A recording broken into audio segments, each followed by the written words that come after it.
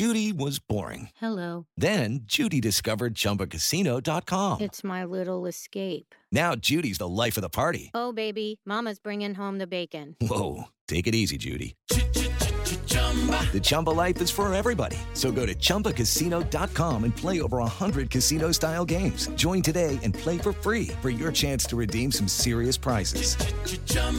ChumbaCasino.com. No purchase necessary. Void where prohibited by law. 18+ terms and conditions apply. See website for details. Hey everybody, this is Chris Molanphy, host of Hit Parade, Slate's podcast of pop chart history. Welcome to The Bridge.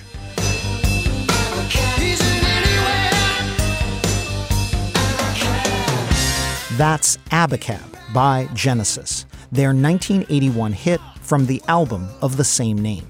As we told you in last month's Hit Parade about the history of Genesis, frontman Phil Collins named the track, spelled A-B-A-C-A-B, after the letter pattern that pop songwriters commonly use to organize their songs. And that special part C, that's the bridge. And these mini episodes bridge our full-length monthly episodes, give us a chance to catch up with listeners, and enjoy some Hit Parade trivia. This month, I'm fortunate to be joined by both a co-host and a guest. Let's bring in my co-host first. One more time, it's my colleague who helps me take it to the bridge, Slate Podcast senior producer, TJ Raphael. Hey, TJ. Hey, Chris. Thanks for having me on. Absolutely. Always a pleasure. I just finished listening to the last full-length episode of Hit Parade on my way into the studio today. And one thing that really stood out to me while I was listening was the point that you made about how difficult it is for an artist who started in a group dynamic to really break away and formulate their own successful career. And I think that's what makes the whole story about Genesis and Phil Collins and Peter Gabriel so interesting in so many ways. Can you talk about a few other artists? You mentioned, of course, Justin Timberlake, who broke away from NSYNC. And then you also mentioned Lionel Richie, who went on to have his own very successful career. Can you tell us about a couple performers that maybe stand out for you because they weren't able to break away? And I guess also what makes that transition successful for some and for others? Why can some artists do it? And what is that special sauce that maybe somebody needs? I mean, it is kind of a special sauce, and it's hard to predict sometimes. And I think there have been solo careers that have not worked out that you really could have sworn would have worked out. And also the ones you mentioned who were successful, Justin Timberlake, Lionel Richie, the four solo Beatles, particularly John Lennon and Paul McCartney, but, George Harrison, too, had an enormous solo career. They all look inevitable in retrospect. But the fact is, one little thing goes wrong, or if the public just isn't able to change its perceptions about a performer, that's, the death knell for a solo career. Inevitably, if you're talking about a very famous would-be solo artist who couldn't succeed, you have to talk about Mick Jagger. By the time he went solo in the 1980s, he was so associated with the Rolling Stones and so tied to the chemistry in that band, which is so special. The chemistry between him and Keith Richards, Charlie Watts, their amazing drummer, that it was hard for people to pull him apart. Many people, if anything, regard Mick Jagger's solo career as a bit of a punchline now because he performed in one of the most unintentionally hilarious duets of all time, the David Bowie duet Dancing in the Streets in 1985. We're dancing in the street, dancing in Chicago, down in New Orleans, in New York City. Another example that leaps to mind is Debbie Harry, the frontwoman of Blondie. Again, Debbie Harry did not do too badly as a solo artist. She had singles like In Love with Love in the 80s that did well on the dance charts. But you would have thought after Blondie absolutely dominated the charts at the end of the 70s and the beginning of the 80s that she would have gone on to just a massive solo career.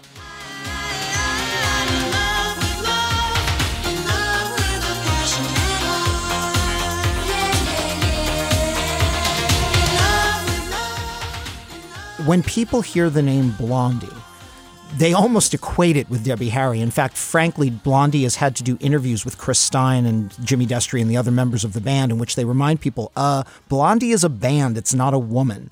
Debbie Harry is not Blondie. But by the time Debbie Harry tried to go solo in the 80s, I think people just kind of assumed, well, she's Blondie. Blondie is Debbie Harry. Debbie Harry is Blondie. And that's why her solo career didn't take off. So I just think it's this ineffable thing where at a certain point, if somebody, again, like Freddie Mercury of Queen is equated with Queen, Mick Jagger is equated with the Rolling Stones, Debbie Harry with Blondie, it's very difficult for the public to sort of accept them under their own name. The brand is the band. The brand is not the solo star. Obviously, one that did work very well is Beyonce. She started out in Destiny's Child. They've had several hits.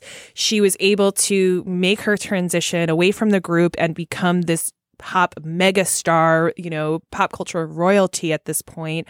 And then occasionally she still does stuff with Destiny's Child. I don't think they've put out any new music, but they'll perform some of their old hits and everybody still goes crazy for that when the three of them get together. So she's one that's been able to make the successful transition away from a group.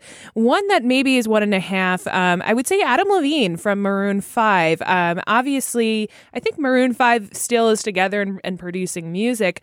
But at the same time, Adam Levine has sort of broken away theoretically from the group, where he's sort of his own performer and has his own notoriety that isn't so wrapped up with Maroon 5. I love the examples you're giving. These are excellent 21st century examples. And the reason why both of them have kind of worked, although you're right about Adam Levine's being a special case, is that in each case, the group was almost a vehicle for the performer.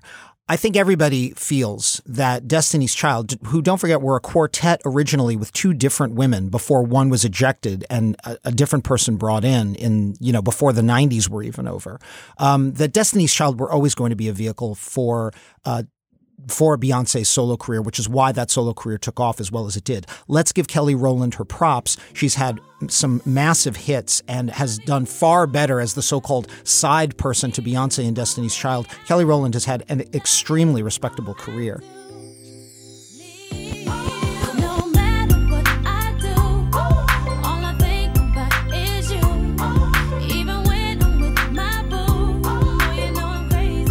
And then in the case of Adam Levine, he rarely records as Adam Levine. You're absolutely right, he has his own persona, thanks largely to NBC's The Voice, on which he has developed this kind of lovable smartass character that works for him, right?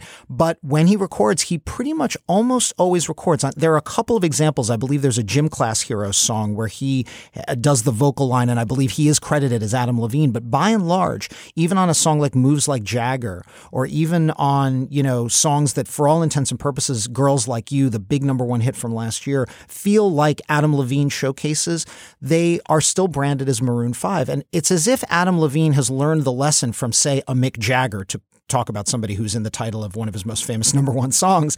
He's learned the lesson from Mick Jagger that if Maroon 5 is the brand, I'm going to stick to the brand, even if I'm recording with rappers and even if there aren't many guitars. And this, frankly, just doesn't sound that much like a Maroon 5 song anymore. Maroon 5 is the brand. That's what I bring to the table. That's how I get on the radio. And so Adam Levine is almost, you might say, the cautionary tale for the solo career. So those are both excellent examples, actually. Awesome. Let's take a quick break and then we'll play some trivia. Excellent. Heart to stereo, it beats for you, so listen close. Hear my thoughts in every note. Make me your radio and turn me up when you feel low. This melody was meant for you, so sing along to my stereo. Apple Card is the perfect cashback rewards credit card. You earn up to 3% daily cash on every purchase every day. That's 3% on your favorite products at Apple, 2% on all other Apple Card with Apple Pay purchases, and 1% on anything you buy with your titanium Apple Card or virtual card number. Visit apple.co/card calculator to see how much you can earn. Apple Card issued by Goldman Sachs Bank USA, Salt Lake City branch, subject to credit approval. Terms apply. Now is the moment in this episode of Hit Parade the Bridge where we do some trivia, and we're delighted to be joined today by Drew. Drew, can you hear us? I can. Where are you joining us from, Drew? So right now I'm at a summer camp in the North Georgia mountains. Wow, that sounds bucolic. Quite pleasant. I understand that during the regular school year, you are a high school teacher. Is that right? I am. I'm the director of the music program at a small private high school on the north side of Atlanta. Oh, well, we couldn't ask for a better trivia contestant. That's great. One other question I should ask you. Are you a Slate Plus member? Yes, I am. That's fantastic. How long have you been a Slate Plus member? I think for the better part of a year. And this is the moment when I like to remind everyone on these Bridge episodes that while this episode is available to all Hit Parade subscribers, we only open our trivia rounds to Slate Plus members. So if you are a member and would like to be a trivia contestant, visit slate.com/hitparade sign up. That's slate.com/hitparade sign up. All right, Drew, so we're going to do our usual 3-question quiz. As you may recall from past episodes, the first trivia question will be a throwback to the last full-length Hit Parade episode, and the next 2 will be a preview of the next Hit Parade episode. And then you're going to get to turn the tables on me, quiz me on a trivia question of your own. So are you ready for some trivia? I am. Wonderful. Here we go. Question 1. In last month's episode, we talked about multiple songs by current and former members of Genesis that were all competing directly on the charts in the summer of 1986. Which of these was not one of those hits from that summer? A. Mike and the Mechanics, All I Need Is a Miracle. B. Peter Gabriel, Sledgehammer. C. GTR, When the Heart Rules the Mind. Or D. Phil Collins, Sussudio. I'm going to go with A. I'm sorry, the correct answer was D. Sussudio.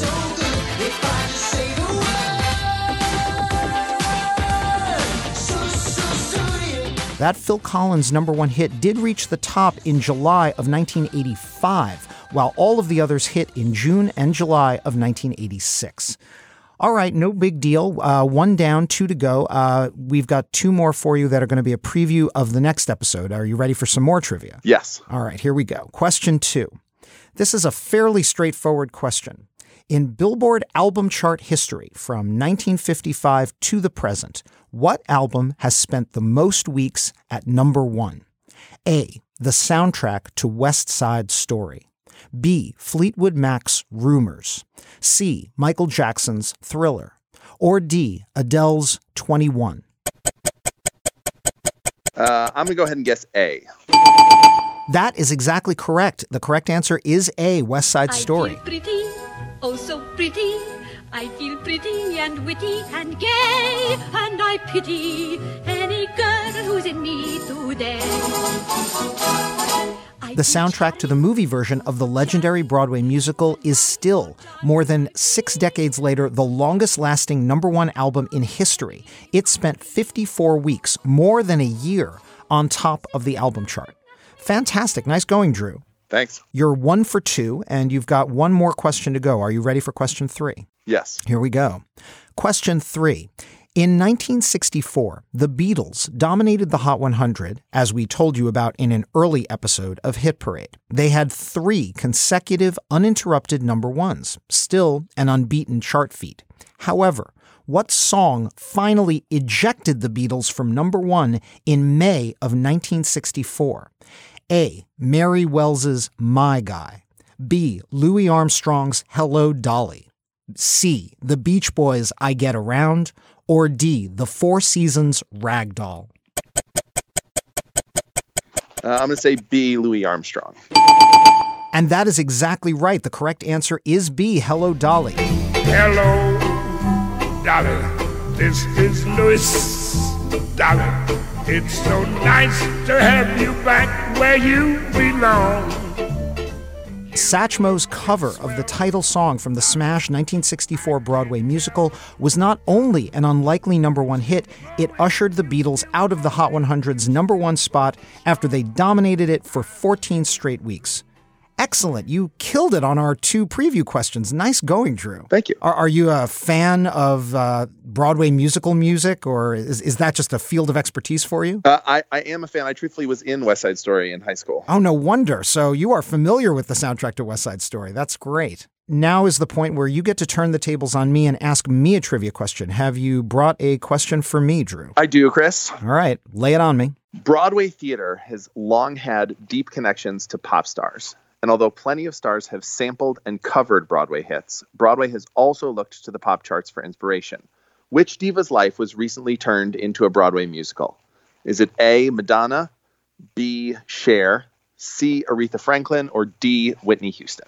Well, having just watched the Tonys this week and having seen the lead actress from this musical take home the Tony for Best Actress in a Musical, I think I'm going to go with B, Cher. The correct answer is B, Cher. Do you believe in life after love, after love, after love, after love? I can feel something inside me say, I really don't think it's strong enough. Madonna, Cher, Whitney, and Aretha all have connections to Broadway, but it is Cher who has had an entire Broadway show dedicated to her life. The Cher Show is currently on Broadway and covers her 6 decades of stardom. This week, it even took home a Tony Award when Cher Show cast member Stephanie J. Block won for Best Leading Actress in a Musical. Fantastic. Well, I'm glad that I was watching the Tonys and that I got that one. So we all get to walk away with a victory this episode of The Bridge. Drew, I want to thank you for joining us, and I hope we haven't taken you too far away from camp today. All I missed was fish sticks and mac and cheese in the dining hall. So no, thanks for having me. You're very welcome. Thanks, Drew. Thank you. Step into the world of power, loyalty, and luck. I'm gonna make him an offer he can't refuse. With family, cannolis, and spins mean everything. Now, you wanna get mixed up in the family business. Introducing The Godfather at ChumbaCasino.com. Test your luck in the shadowy world of The Godfather slot. Someday, I will call upon you to do a service for me. Play The Godfather now at ChumbaCasino.com. Welcome to the family. No purchase necessary. VGW Group. Void where prohibited by law. 18+. Terms and conditions apply. So, speaking of the Tonys, I'm now excited to welcome my special guest. Elizabeth Craft is an assistant professor of musicology at the University of Utah. Her research focuses on musical theater from the early 20th century to the present. She's published on the musicals of Lin-Manuel Miranda, including a recent article on the politics of Hamilton. And she's currently working on a book on Broadway legend George M. Cohan. Hello, Elizabeth. Hello. Thanks for having me. Thank you for joining us. We really appreciate it. And you're joining us from quite a ways off. Where are you calling us from? I am here in beautiful mountainous Salt Lake City, Utah. And the reason we wanted to have you on this episode of Hit Parade The Bridge is that we were thinking about Broadway this month, given the Tony Awards, which were, as we're recording, just this last Sunday, and thinking about popular song as reflected by the Broadway musical and the American musical as an art form. And you are an expert in that. And I wonder if you can talk to us a little bit today about what it takes for a Broadway song to infiltrate the larger popular culture. And feel free to mention any of this year's Tony nominees. Do you think any of them stand a chance of making that kind of crossover? Yeah, great questions. Let's start with, what does it take for a Broadway song to infiltrate pop culture? And it's such a tricky thing to know. I mean, I think a lot of the times the Broadway shows that are the most successful are the ones that you never saw coming. Hamilton is a great example. Who would have thought a rap musical about Alexander Hamilton would be such a mega hit? No one else was in the room where it happened, the room where it happened, the room where it happened. No one else was in the room where it happened, the room where it happened, the room where it happened. No one really knows how the game. Right. And well, if it were easy to figure out, I'm sure every producer on Broadway would, be replicating that formula right now. And perhaps there is no formula. You also made a very good point about the fact that popular song and the Broadway style or the show tune style used to be much closer to each other. And your scholarship is in the American musical of the 20th century up to the present day. How did the American Broadway musical take shape in the 20th century? And maybe you can talk a little bit about its relationship to popular culture. Yeah, in the early 20th century, the musical was popular culture. There wasn't a big difference. You had songs from shows were played on stage, but then sold as sheet music that people would play and sing at the piano in their homes. Those songs would be recorded on phonograph and then on radio, keeping up with the technology of the day. The guy I study a lot right now, George M. Cohan, his songs, you could find his songs. Give My Regards to Broadway is actually from a show. It's from a show called Little Johnny Jones. And there were phonograph recordings of that. In the 20s and 30s, the songwriters like Jerome Kern, Cole Porter, the Gershwins, they were popular music. And in fact, they're still the American songbook. That started to change in the mid-20th century, and then especially in the later 20th century. One thing I talk about a little bit in my writing about rock and roll and popular music since basically the 1950s is that the advent of the self-contained band and the writer like John Lennon and Paul McCartney of the Beatles, who wrote their own material, tended to change the business model of songwriting, the Tin Pan Alley model or later the Brill Building model.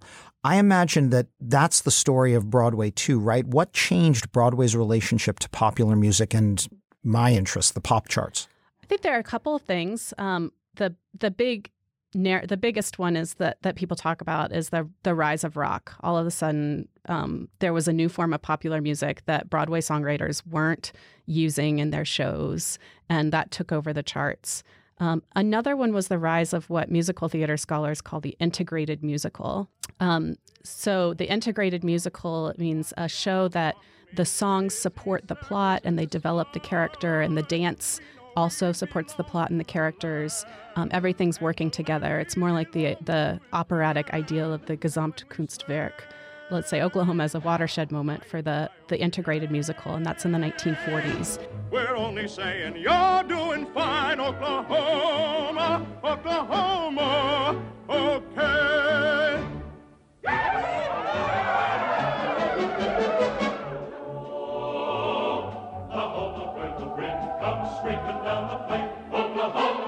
So you mentioned Oklahoma, which just won a Tony this weekend for a revival. So obviously that's a show that's got strong bones and lives on to this day. But then we've really seen Broadway in the 21st century generate some massive hits, not just shows like Hamilton, which of course everybody knows at this point, but shows like Dear Evan Hansen. This week we saw Hadestown sweep the Tonys.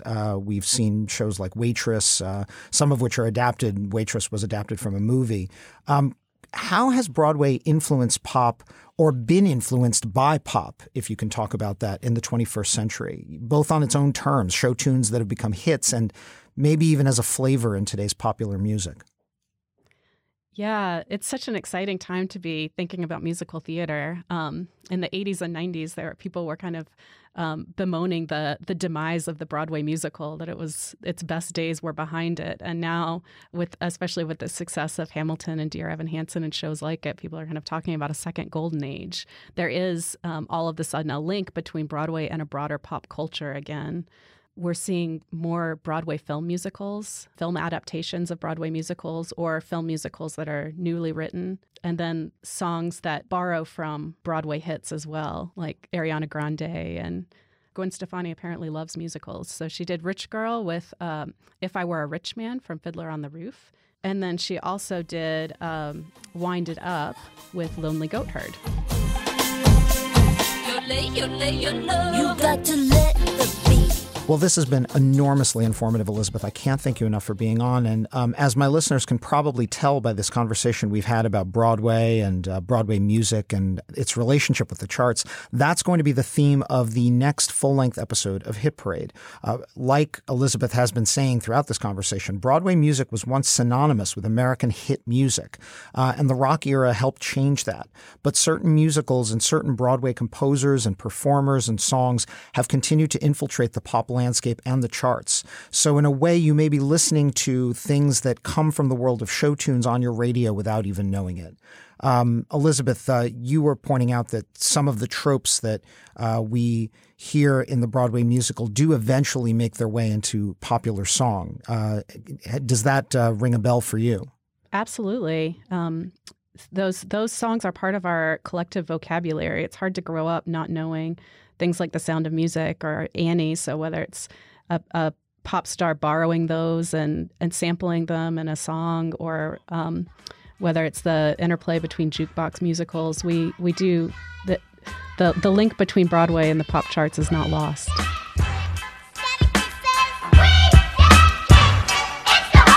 From standing on the corners bopping to driving some of the hottest cars New Yorkers ever seen, for dropping some of the hottest verses rappers ever heard, from the dope spot with the smoke block clinging the murder scene. You know me well. I want to thank Elizabeth Kraft for being such an informative and gracious Hit Parade The Bridge guest. And thanks, as always, additionally to my co-host TJ Raphael. I'm Chris Molanphy. Keep on marching on the one.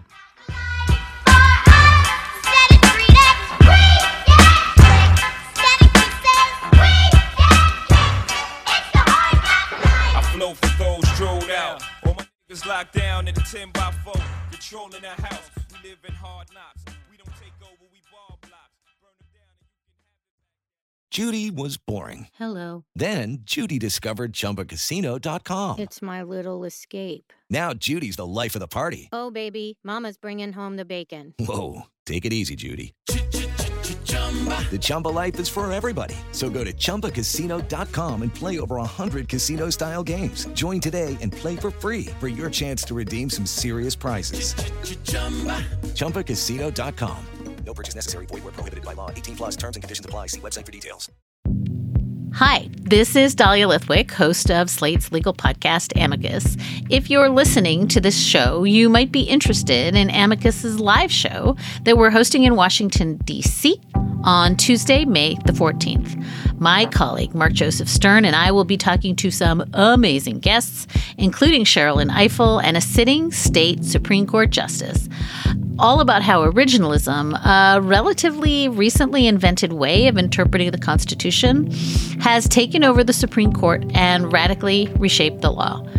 It's been doctrinal rocket fuel for the conservative legal movement and facilitated the rolling back of abortion rights, the expansion of gun rights, and the obliteration of the separation of church and state. And as another wildly consequential Supreme Court term careers to its end, the court's originalists are on a tear. But there's something you can do about it, and we hope you'll join us in D.C. on May 14th to explore the possible pathways out of the current situation. Go to slate.com/amicuslive for tickets.